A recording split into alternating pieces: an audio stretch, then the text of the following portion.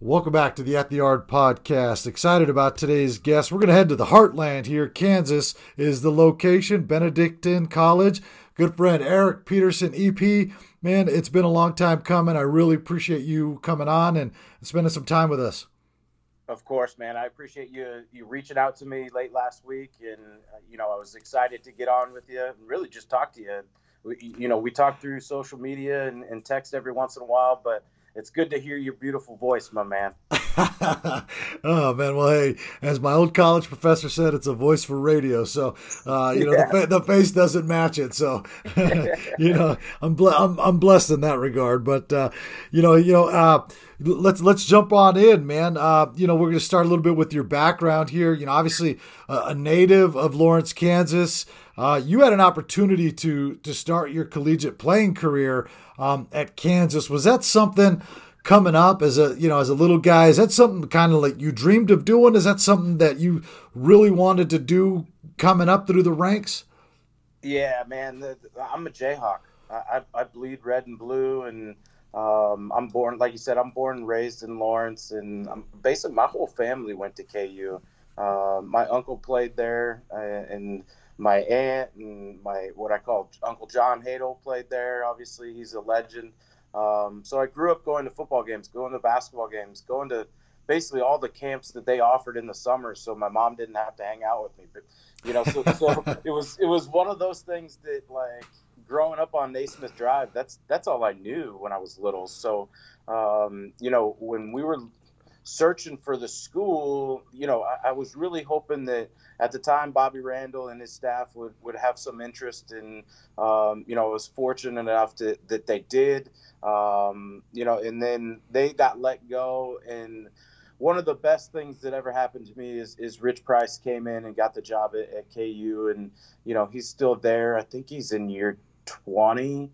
But he was a big and still is a big influence on my life, just personally and professionally. But man, him coming in and when he did was one of those things that it was a match made in heaven for me. So you go there, and we're going to dive into that, him being an influence on you, because, obviously the ties are still there. And we'll get into that here in a little bit, but you go in, you have an opportunity there at your dream school. And then a couple of years later, you make a switch. Take us through that a little bit. Yeah, so, I guess I got to go back a couple of years before that.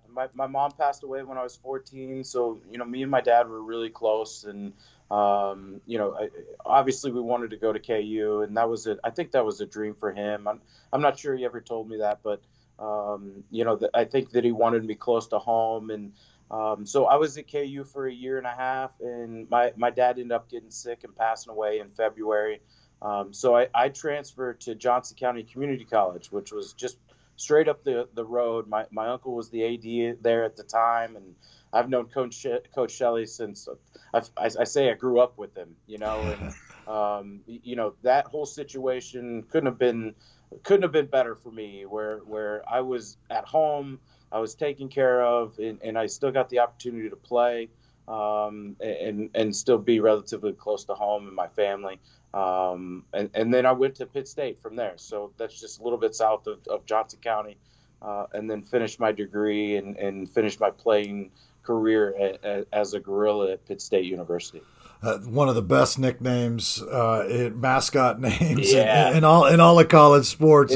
It's the only one. It's the only one. And what's kind of crazy is that I was thinking about this the other day. Like, I've been to some colleges that are very unique, either playing or coaching. So, the Jayhawks the only one out there, and that's probably the most that everybody recognizes. But the split-face gorilla, man, that's the only one out there too. And so I got to wear both of those uniforms, and if you think about it now, like our mascot's the Rocky, like it kind of looks like the Jayhawk, the weird looking little bird. So I don't know, maybe it just, I'm attracted to unique mascots, and I want to play or coach at those places.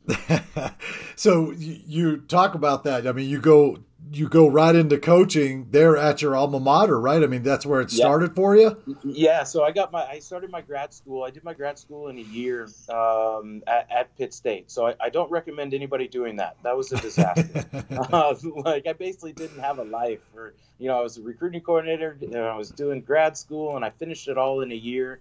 I knew that I wanted to move on from Pitt State, and that if I was going to do this coaching thing, I had to dive head into it. And I got the opportunity to go and work for John Hill at Fort Scott Community College, which was just up the road. It's about 30 minutes up the road, and I really got to learn what recruiting was like, what building a program was like, because John and I came into Fort Scott together, and he took over the program, and we really kind of put it on the map with team camps and tournaments and the success that he's had. It's been pretty fun to watch, and knowing that I had a little piece of that. And and then from there I went to Niagara University up in Western New York, and had good experience up there.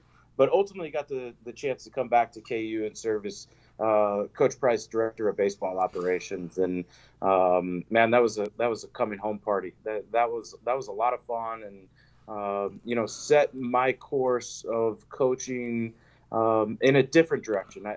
My whole family's in administration, and I knew that I wanted to be in athletics, and to get the look of what it looks like to be in the ops, what it looks like to see the whole organization run.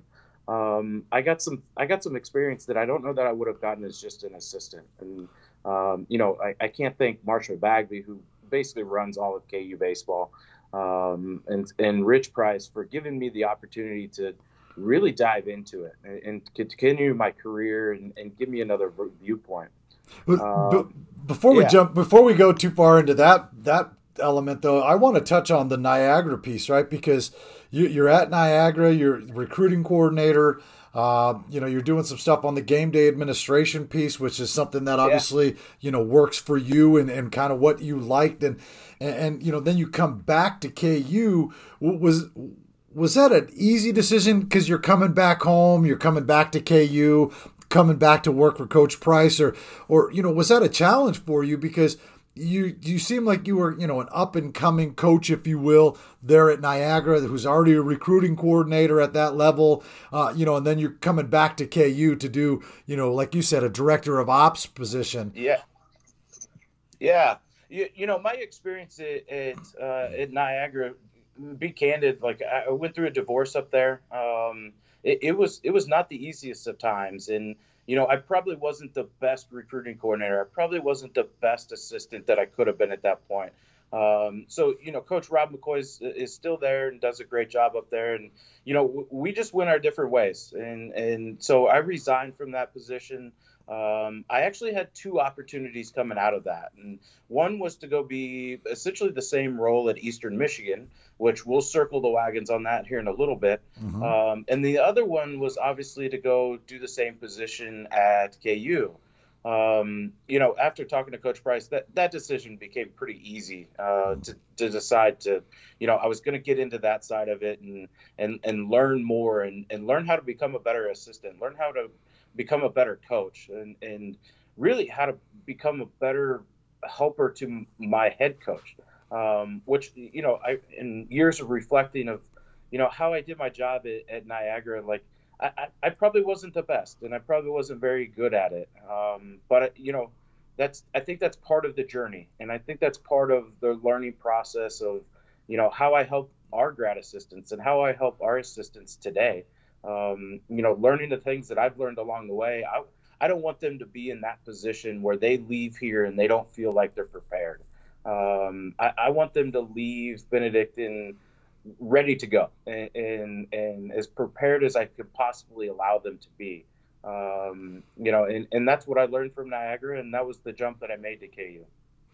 Yeah, I mean, it's the growth process, right? I mean, we all go through it at some point or another in our lives, and it sounds like it, just that was a snowball effect, if you will, right? That kind of forced you to grow up almost, right? Oh yeah, absolutely. And I think it was the right thing, and there's no ill will against Rob McCoy, man. He had to he's running a program, and now as a head coach, like you don't really get to see that light until you sit in the chair.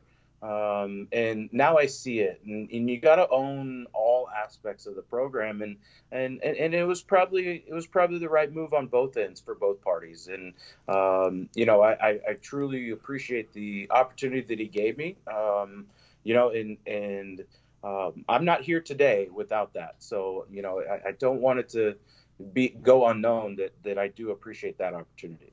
So you spent a couple years there at KU as the assistant, the ops director there, and then you get an opportunity at Eastern Michigan, like you mentioned, and you're assistant baseball coach. You're a paid assistant. You're making your way, right? So now you're leaving home again, right? Yeah. But you're leaving home with a lot of different knowledge and not a lot of knowledge gained, and take us through that process. Yeah, so I was at ended up at KU for a year, and it was one of those positions that we basically built, and it wasn't there before. It was kind of multiple positions, and then it's built into like a full-time paid position now, and Wally Marcial does an unbelievable job at KU doing that.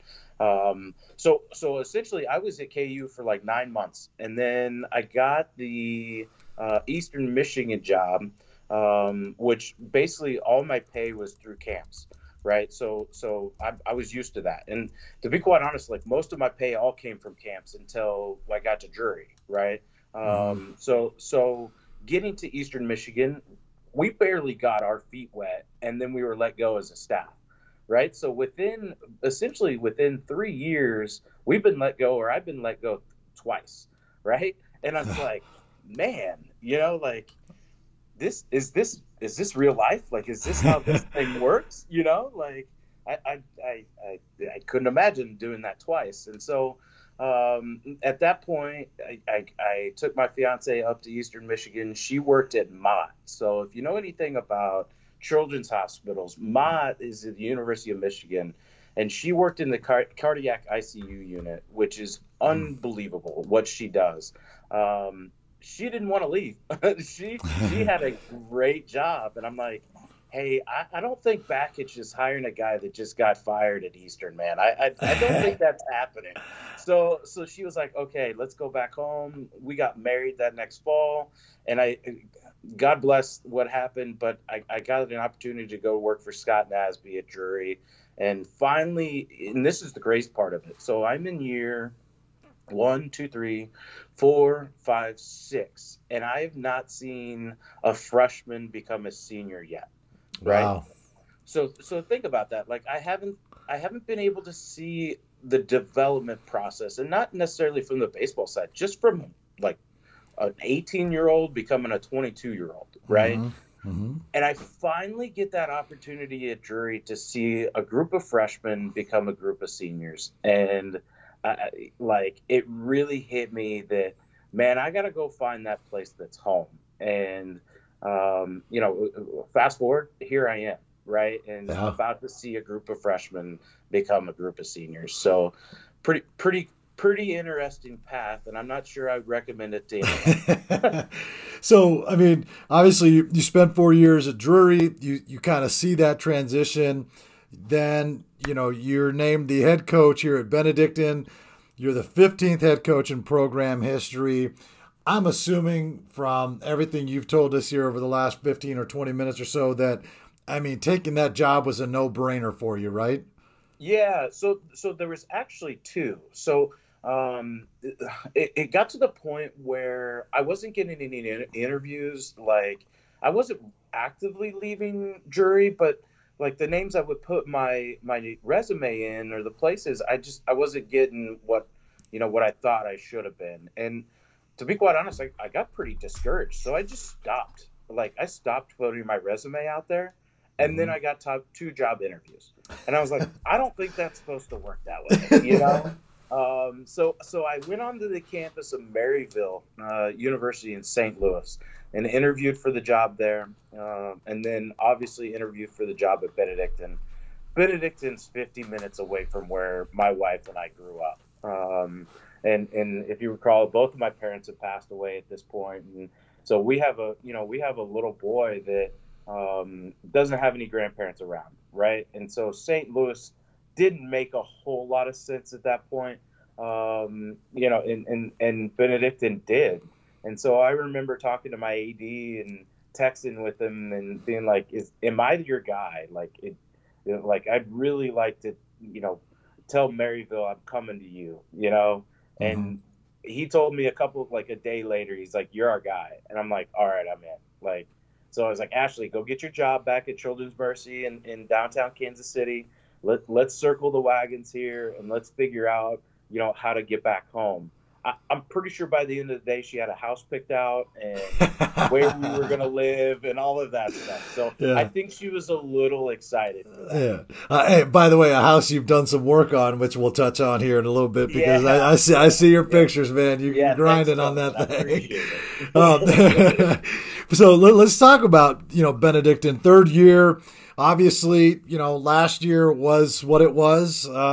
So you're basically a second year, third year head coach, right? Correct. Yeah, Yeah. yeah. So like my first year was a whirlwind, so I can't really tell you how that happened.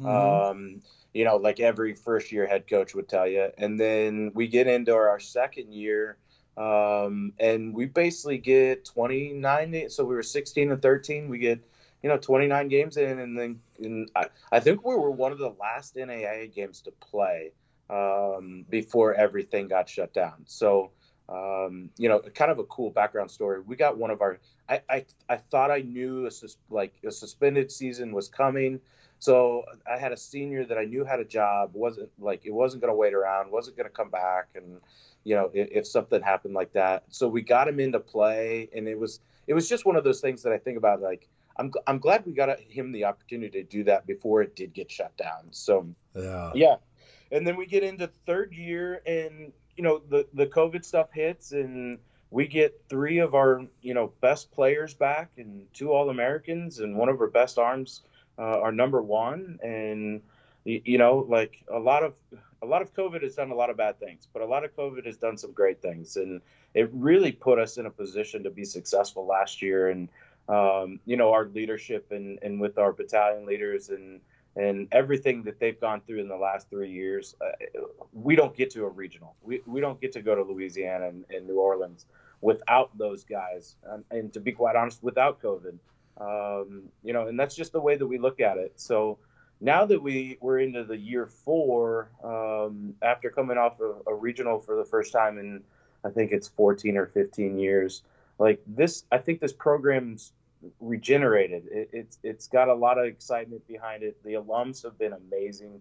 Our families have been awesome in the support, and we scrimmaged yesterday, and the fans in the stands were full. And I like I don't know what else I can say about our support and coming out for a fall baseball game at this level. So it's been a fun process, but like I said, this is the first time that I've got to see my freshmen turn into seniors, and it's a whole different ball game when you can call them yours, Mm-hmm. and that process of it is something special.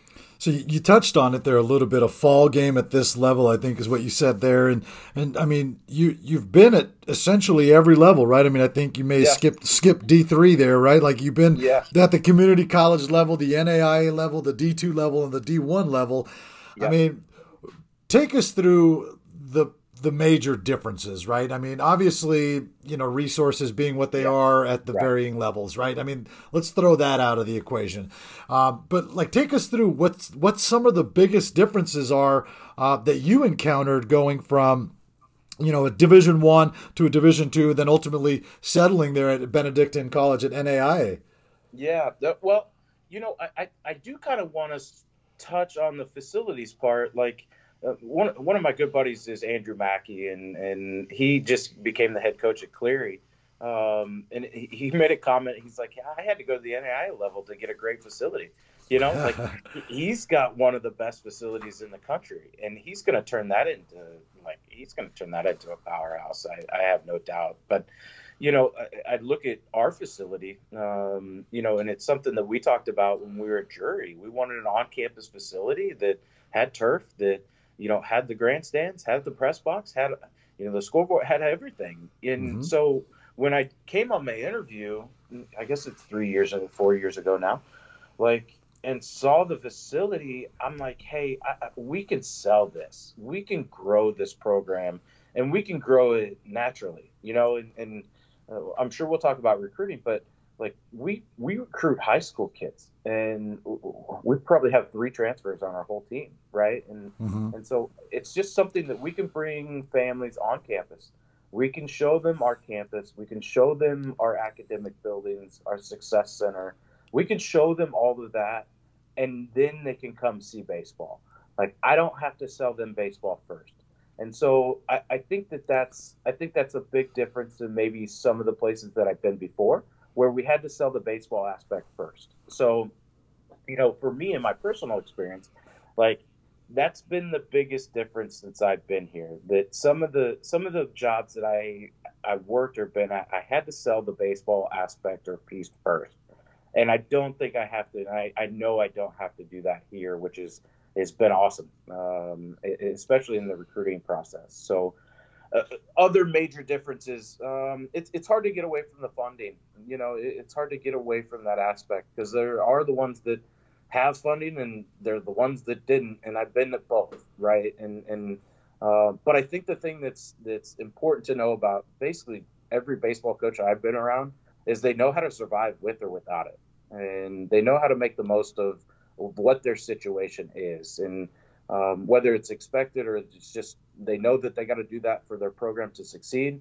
I think that's what happens in college baseball. But I think the difference lies in a lot of different places of what you're looking for academically, right? What you're looking for experience-wise.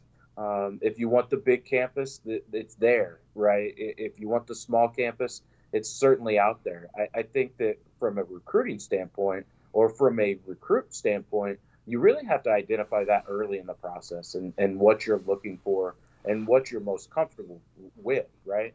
I'll be 100% candid. I thought I wanted to be a Jayhawk, right? I figured out I wanted to play for KU. I really figured out my freshman year after my 191 GPA that I was not a KU academia, right? Like I needed to not be a number. I needed to be somebody in a small classroom where I got smaller attention, right? Where I've got more individual attention in my academics. So, I think that that's a huge part of the process when you're going through it as a student athlete, as a recruit, is to really identify what makes you successful in the classroom, because ultimately that will make you successful on the field. As a coach, how do you identify that in players? And then as a follow-up, like, how do you help them identify that on their own, right? I mean, because I'm sure you get kids that come on campus who are, a 3.0, 3.5, whatever their GPA might be, right? But the GPA is simply a number, right? I mean, you show up and you're going to get a 2.0. You ask a couple of questions, you're going to get a 2.5, right? And hey, you do those two things and you do your homework, you're probably going to get a 3.0. So, sure. I mean, there's a lot of ways around that, right? I mean, heck, that's at least the way I got through college.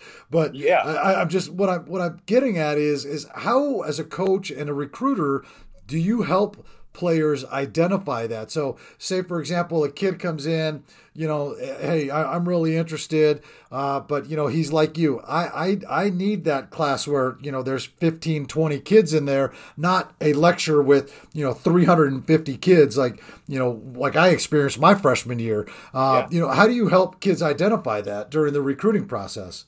Well, I think you simply ask them. And you, I think you can ask, okay, like, are you coming from a big high school experience or a small one?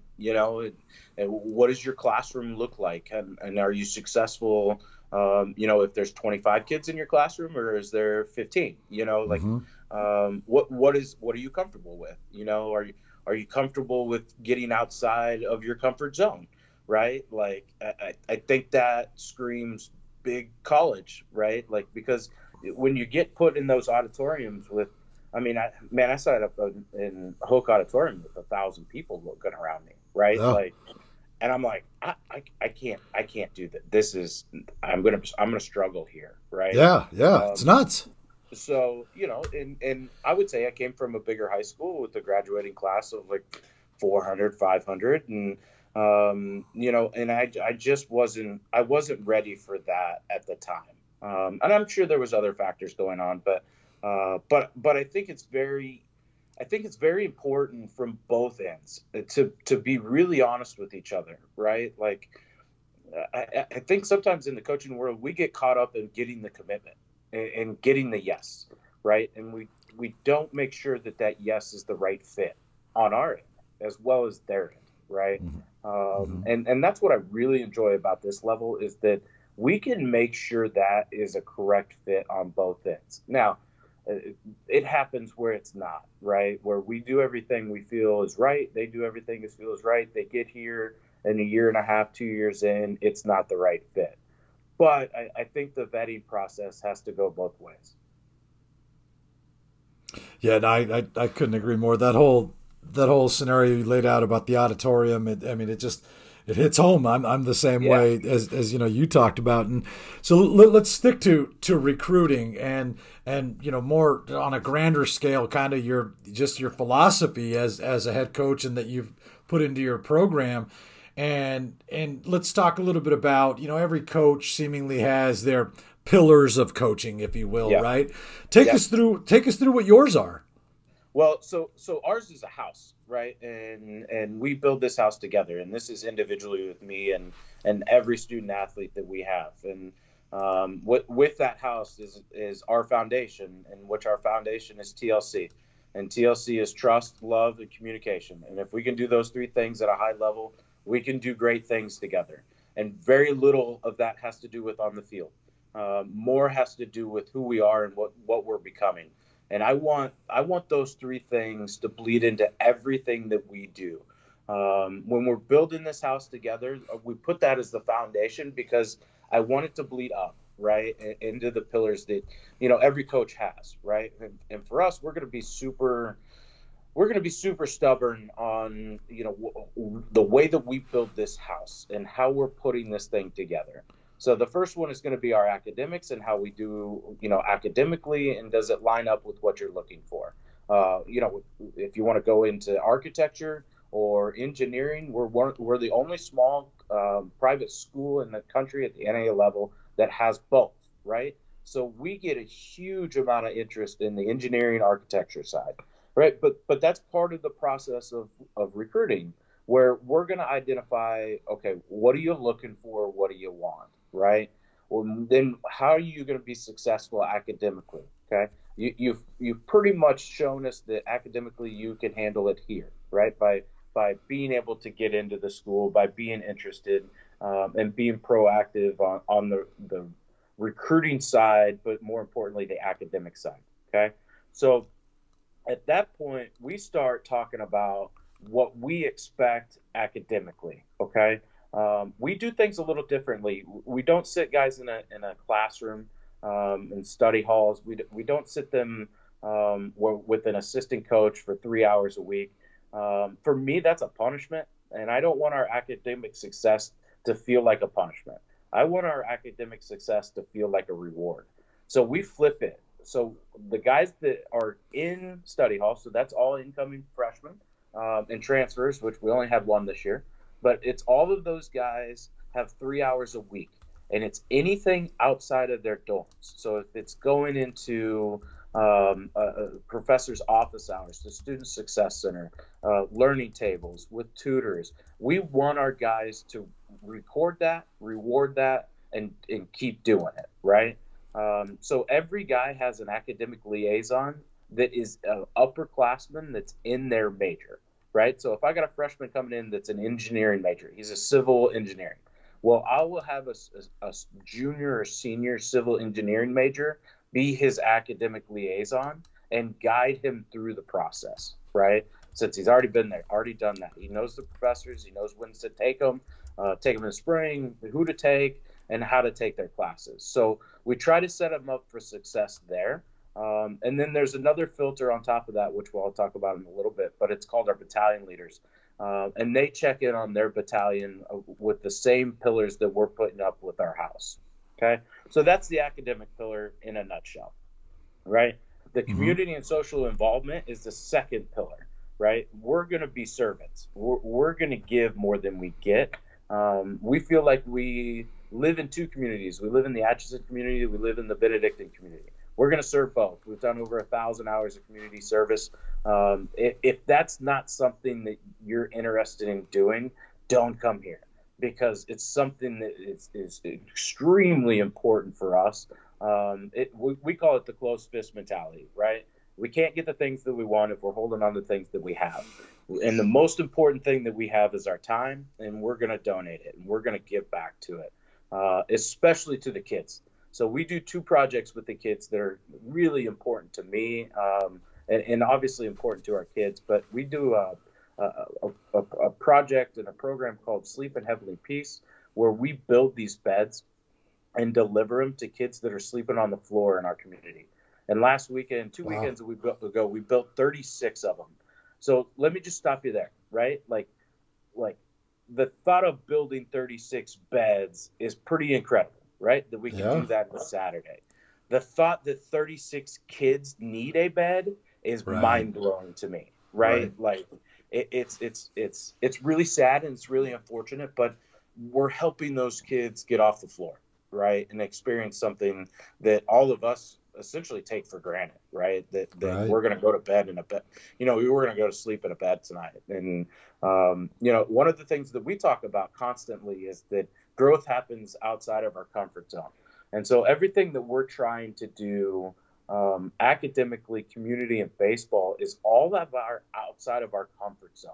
And if we can do that, if we can push our guys to do that and be self-motivated, right, and take ownership and pushing themselves out of their comfort zone, then we got a chance to be really good people, right? And if we got a chance to be really good people, then maybe we can be a really good program. And if we can be a really good program, we might win some games along the way. But those pillars have to be put up in order, in my opinion, to make that happen, right? So the community involvement, like it's something that's unwavering, and if that's not something you want to do and you don't want to push yourself and you don't want to become uncomfortable, so you can grow, then Benedictine's not the place for you, right? And we're okay with that. We get plenty of no's anyways. One more is not going to hurt our feelings. So, and the third one is baseball. And we put it that way because it's the 4 and the 40 process to us. Like, you're not going to play baseball for 40 years after here, but you are going to play life. And we want you to be prepared to be the most successful after the 4 years you spent with us. So we take a mentality of every day we get an opportunity with our student athletes to make sure that after the 4 years they're with us, that they're the most successful in the next 40. And that boils down to being, just great people, becoming something bigger than ourselves. What does that look like? What does it look like helping somebody else and preparing ourselves to serve others? Like, I think that's a huge part of becoming better, and if we can make impacts in doing that, then we're going to be successful. But the baseball part, yeah, go ahead. Do you find it challenging in today's day and age with, social media, the look at me world that we live in, but, especially teenagers live in, to kind of instill that community piece, that servitude, that, hey, we're here to serve others. A lot of kids are raised with that, but I would say more kids are not. And especially again now with everything these kids have access to and everything that they see, is that a challenge to kind of instill that into a larger group? No. And I'll say this for a reason. One particular reason is because I lead a small group of guys called battalion leaders who lead a smaller group of guys in their battalions. So, I've got a bloated roster. It's an unbelievable number. There's no way I could lead that big of a number. And I really started at Eastern Michigan with the battalion leaders and Jay Alexander And he showed me that you can lead through the leaders, right? And they can have their own voice and they can have ownership in the program. Once the players feel like they own the program, then they're going to take better care of it. Yeah. So they see the values, right? They see what we're trying to install and they believe in it.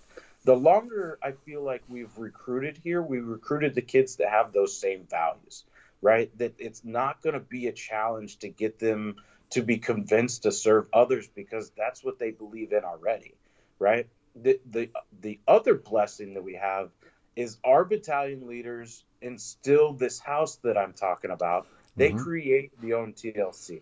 They create what their expectations are in the classroom, in the community, and on baseball. And everybody looks up to our battalion leaders, right? Where their influence on the program is their own. So all of a sudden, we're creating leaders in our battalions to be our next leaders, right? So that system is, hey, this is what we do. This is what we're about. At that point, man, as a coaching staff and certainly myself, I take a step back, right? And I let them run with it because if I'm pushing and pulling, I can only go so far. But if they're taking us with us, we could go as far as they go. And I truly believe that. And I think they believe it. I give them ownership. Like, they know everything. Our battalion leaders know everything about this program, from budget to what we spend to how much gear costs to what travel is. And they take ownership. They design all of our gear.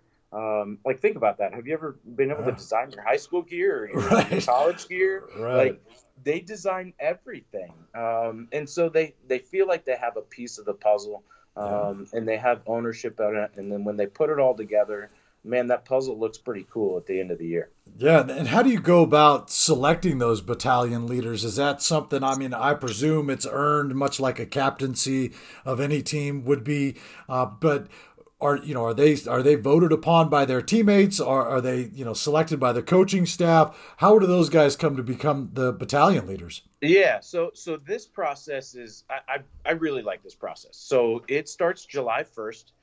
And they get a whole packet. So the whole team gets a welcome packet, a full year calendar. The parents get that as well, right? And our parent president is awesome. And he disseminates all of that information and makes sure our parents know our schedules and all of that stuff. But along with that, our players get an application process, okay? Big thanks to University of Texas recruiting coordinator Sean Allen for joining me on the podcast today. Be sure to check out prepbaseballreport.com for all your news, rankings, and event information. And until next time, we'll see you at the yard. Becoming a leader is wanting to be one, right? So what we do is a week before we come back from school, we ask everybody that's applied to come in and interview. They have to go in suit and tie. Right? They have to dress like the job that they want. Okay. There's a lot of reasons we do that, but the number one reason is I don't want these guys to interview for their first job is when they're trying to get paid. Right? I want them to interview for a job and learn from it. Right? Because some of these interviews are horrendous. Like, they're really bad. Some of these interviews are amazing. Right. So what we do is we take the application, those questions, us four coaches will interview, and it could go on any tangent, right? It could go in any direction. But one of the things that's happened in the last 4 years is it's usually 100 degrees with 100% humidity, or it's storming here when it's interviewing. Okay. So their walk from our facility and our offices to the parking lot is about a half mile. So it's a long walk, especially in suit and tie. Well, so they're stressed already. This is an uncomfortable situation. And I think that's a word that you'll hear a lot in this interview, is that we try to get our guys into those spots. Yeah. So we interview them, right? And we try to find the guys that answer it the best, that handle themselves the best in a situation that's not comfortable, that is stressful, that's going to challenge them, because we feel that that's when we need our leaders the most, right? So then we pick the best ones. We don't have a finite number. We don't set the number at 10 because if we had 17 guys apply this year. If we had 17 great leaders, I don't want to say, all right, I got to let 17 of these leaders go. I want as many leaders as we could possibly have on this team. But if I put it at 10 and I only have 9, I'm not going to put a bad leader in there just because I got to get to a number, right? Right. So we picked 11 this year, right? The battalions then vote on their leader. Okay, so now there's a hierarchy being built. Okay, they vote on their leader, which is called their commander. Then the commander sees over them. Okay, once the battalions get set, then they do a team draft. The only rule in the team draft is that they cannot pick, or they have to pick all new guys first, right? So they can't go and pick their junior buddies or their freshman buddies that they came in with, right? They have to pick all new guys first. So what it turns out to be is like a small group of battalion leaders in the size of like 4 to 5, okay? Then their job is to go out and they set their academic groups, right? And their academic liaisons. And then they set their community group. So all 10 of those battalion leaders have a community group. So either the YMCA, the Boys and Girls Club, all kinds of stuff in town, right? So they're responsible for our community outreach, right? And then they get into the baseball part where they get their gear, they get all of that stuff. Each battalion leader has a star on their practice gear for every year that they've been a battalion leader. So that does a couple of things for them. It keeps them accountable. It holds them accountable for what their actions are. But it also, more importantly, in my opinion, it shows everybody who our leaders are. And if you've been through a practice, you've been through a fall practice, it takes 2 weeks to figure out who everybody's name is, right? Right. So what it does is it exposes them to say, hey, that's a leader. Like, I can go to that guy if I have a question about anything. Something's going on, even if it's not my battalion leader, I can go to that guy and I can count on him being a great leader for me and somebody that, will help me out when I need it. Okay. So we've touched on a little bit battalion leaders' design of our gear. They tell us what hotels we're sleeping in, the food that we're eating. I mean, they have complete ownership over the entire program. Basically, we turn the keys over, right?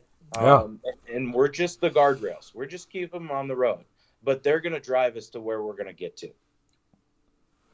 Yeah, that's awesome. You know, one of the things that you've touched on a lot here, and I want to just go back to it before we really dive into the recruiting piece is trust, right? I mean, the TLC, right, is trust. And so, I mean, what does that mean in your program? Because I've asked this question of a lot of coaches, and I seem to get, different answers, based on the program, based on the head coach personality, based on the personality of the team. What does trust mean in your program? Oh, loaded question, bud. Yeah. Well, hey. Yeah. I'm gonna hit you with the bangers here. Yeah, and I love it. I love every minute of it. I think it's very singular. I think that one thing that we try not to talk about is, and I hear it a lot, but it's that this is a family, right? And if we have to tell ourselves that we're a family, I don't think that we really are, right? I think that it's understood that this is a big family. This is a big group. In order to make this thing work, TLC has to play a huge part in it, right? In everything that we do. It's interesting that you bring up what trust means to me, because every day before and after practice, we bring up an old guy and we bring up a new guy. And I ask them, obviously, who they are, but what does TLC mean to them? So I get an old version of it, right? I get an old version of that they've lived it for 3 or 4 years now. And then I get a version of they've lived it for a week now, right? And it really allows us to see where we're at in the program and where each guy is. So I circle the wagons back. I think the trust is individually. We do checkups and check-ins every 2 weeks, right? Where I meet with every single one of our guys, and we cover 4 categories. We cover how you doing? You know, like, Yeah. how are we? And then we cover, academics. What's your family living situation like? Is everything good? And then the baseball part of it. And we try to knock down that wall, right? It is as soon as we possibly can, because I don't know how to get to love and I don't know how to get to communication if you can't trust me and I can't trust you, right? Yeah. And so that becomes more relational, and that becomes more personal and individual.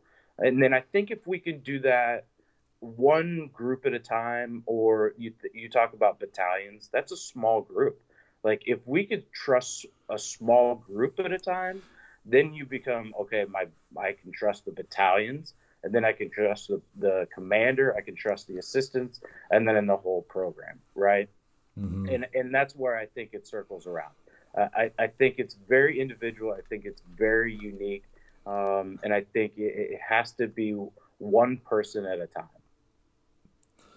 Love it. Love it. Yeah. And I mean, that seems to be, I love what you said there with the, if you can't trust me, how am I going to reach you, if you will, right? I mean, it's like, what's the old saying that players don't care how much you know, Yeah, or until they right. know how much you care, Care. and Yep. that, I mean, that's the Yep. truth, right? I mean, that's the bottom line. But let's shift gears over to recruiting. EP, I look at your roster, man, your 21-22 roster.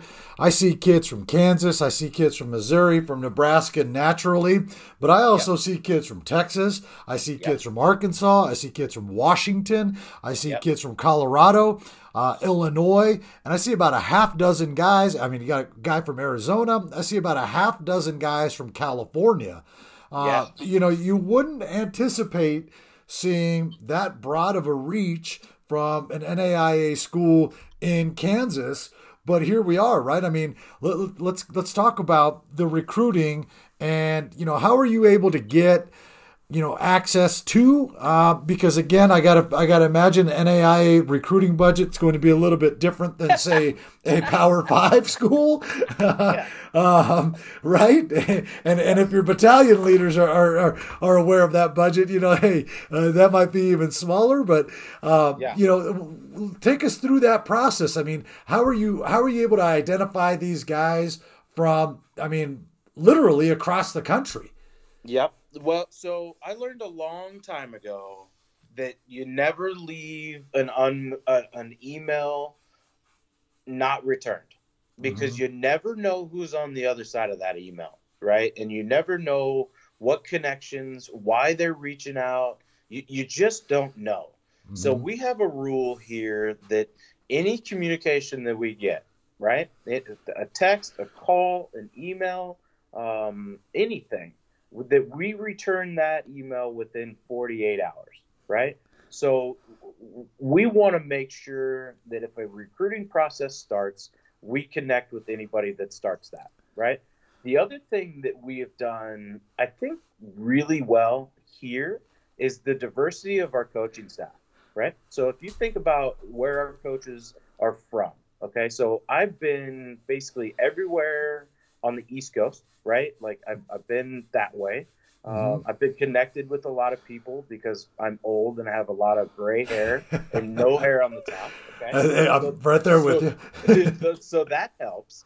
But my recruiting coordinator is from California. Okay, my pitching coach is from Nevada. My assistant hitting coach is from Wisconsin. Okay. So Yeah. we have now covered everywhere. Okay. One of the things that I take a lot of pride on is that we do a really good job of delegation and letting guys work. Okay. I understand at Benedictine, this is not a destination school if you're an assistant coach, right? Like, my top assistant doesn't make enough to survive. Okay. So he Hmm. is learning how to do this whole thing and then get a job, get a better job. My two GAs are learning how to do everything. So when they get a full time job or they get a paid job, they're ready to dominate the position that they're in. Okay. So that starts there, right? Hmm. Everything that we do comes through our office recruiting wise. I split up and we divide and conquer. So we get emails from everywhere. Okay. The ultimate goal is to hope that we respond to all of them. So we'll get the Southern California New Mexico, Arizona, Washington, Colorado, Florida, Texas. We'll get those kids, Arkansas, right? We'll get those kids because we simply responded, right? Yeah. And started that process of recruiting and showing, what Benedictine is and what we can provide and how we could serve them. And then really it's grown. So we got one Arkansas kid my freshman year. We've gotten like 4 commitments from Arkansas now. So what kids see is their home state, right? So now we got Minnesota kids. So guess where a lot of my emails are coming from? Minnesota, right? So they start seeing their like states within a roster, and they're like, hey, there's a Minnesota kid there. Like, if he's there, like, let me check this place out. Hey, there's a Florida kid there. Well, okay, let me check that out. Let me check what this place is, right? Yeah. And then when they start looking at it, we send a recruiting brochure that I think is very unique to us and our level. That basically lays out our entire program. So that could be sent in a hard copy or an electronic copy, but they get a basically a presentation right in front of their face, right in their hands of what exactly we are. From that point on, if we get those kids on campus and they're offered a scholarship, our success rate is over 90% of them committing to school. So Wow. it's really that process of, okay, let's start it. Let's see what that looks like. We talked about this earlier. Like, is this going to be a marriage that works on both ends? Is this a right fit? If it is, cool. Let's bring them on campus. Let's get them to the academic side. Let's make sure that works first. Let's make sure that the community social involvement works. Then get them over to baseball, and that's an easy sell at that point, right? So, like, once we get down the road, man, like, I feel like we can go anywhere, okay, and go and get a kid from anywhere because we'll connect with them, and then once they get on campus, they'll love it, right? Yeah. Ultimately, we like to recruit within a gas tank, okay? So, the pockets that we live in, that the majority of our roster comes from, it's going to be Omaha, it's going to be Wichita, it's going to be Kansas City, and it's going to be St. Louis. Like, all of those places are within a gas tank. That's a key thing because those moms want to come watch their boys play, right? And those dads want to be on campus and want to be a part of their lives. And we fully invest in them, and we expect them to fully invest in us, right? And so we have a motto, win within a gas tank, and then answer all the emails that we get within 48 hours, because you never know what's on the other side of that line. Yeah. And have you noticed, or have you seen, you know, with COVID, right? I mean, obviously out here in California, the big thing when COVID hit, everybody's talking in circles that, hey, JUCO baseball in California is about to be really good, or even the D2s and the D3s in California is going to be really good. Are you seeing that now as a result of, rosters at the D1 level, even at the D2 level being as large as they are? Are you starting to see a different caliber player reach out to you? Yes, and I think it's twofold. I think that they're seeing the success of the program, and they're seeing the direction it's going. But I think what else is happening that's a benefit for us, and I'm going to flip this just a little bit, okay? I think the transfer portal is massive for our success in recruiting. And I'll tell you why. Because everybody's taking transfers. We have 3 transfers on our entire team, right? So now, like, we've always been locked in on high school kids, always, okay? But the transfer portal, everybody's going there, right? And especially at our league, at our level, it's super transfer driven, and I completely understand why. For us, we've found our niche in the high school level where we can develop our own guys under our own system, right? Now, that's not saying that we wouldn't take a transfer, we wouldn't drip into the transfer portal, but we see so many programs that we go up against living in it that we can go and recruit high school kids, and we can go and get them and show them, 1, they're going to get more academic money, 2, they're going to wear 1 jersey while they're here, And then 3, like, they're going to have an experience that they'll remember for the rest of their life, right? Mm-hmm. And so, like, we can sell those kids on that. And I think there's a massive pool of high school kids that are really struggling for a place to go, especially the ones that don't care about what level. They just want an opportunity. Those are the kids that we're really successful on. So I think the transfer portal, I think the COVID was massive for us, especially when we got shut down. And really the only ones I ever saw out were NAIs and some of the JUCOs. Like the NCAA schools couldn't go out, right? So it was basically just my whole staff. And we got the full reign of, whatever high school kid we really liked, right? Like, and it was huge for our success. This class that we brought in is really, really talented. And so what happens, I think, in recruiting is kids see where talented kids go, and they're like, well, he was really good. He went there. I'm going to check that place out. And we're not going to get all of them, but we're going to get enough of them to be successful. Yeah, no, that's awesome. That's awesome. And EP, before I let you go, I would be remiss if I didn't ask you about the barbecue talent. Okay, because I've seen some of the stuff you're putting out there, man. What the barbecue? Obviously, you're not too far from Kansas City there, so you're pretty good spot to get some barbecue. What let's talk to another coach about this who's a big fan of barbecuing himself, and what's your go-to on the smoker? You know what's funny is I just put out a brisket today. So we are on fall break. I'm gonna thaw out a brisket today.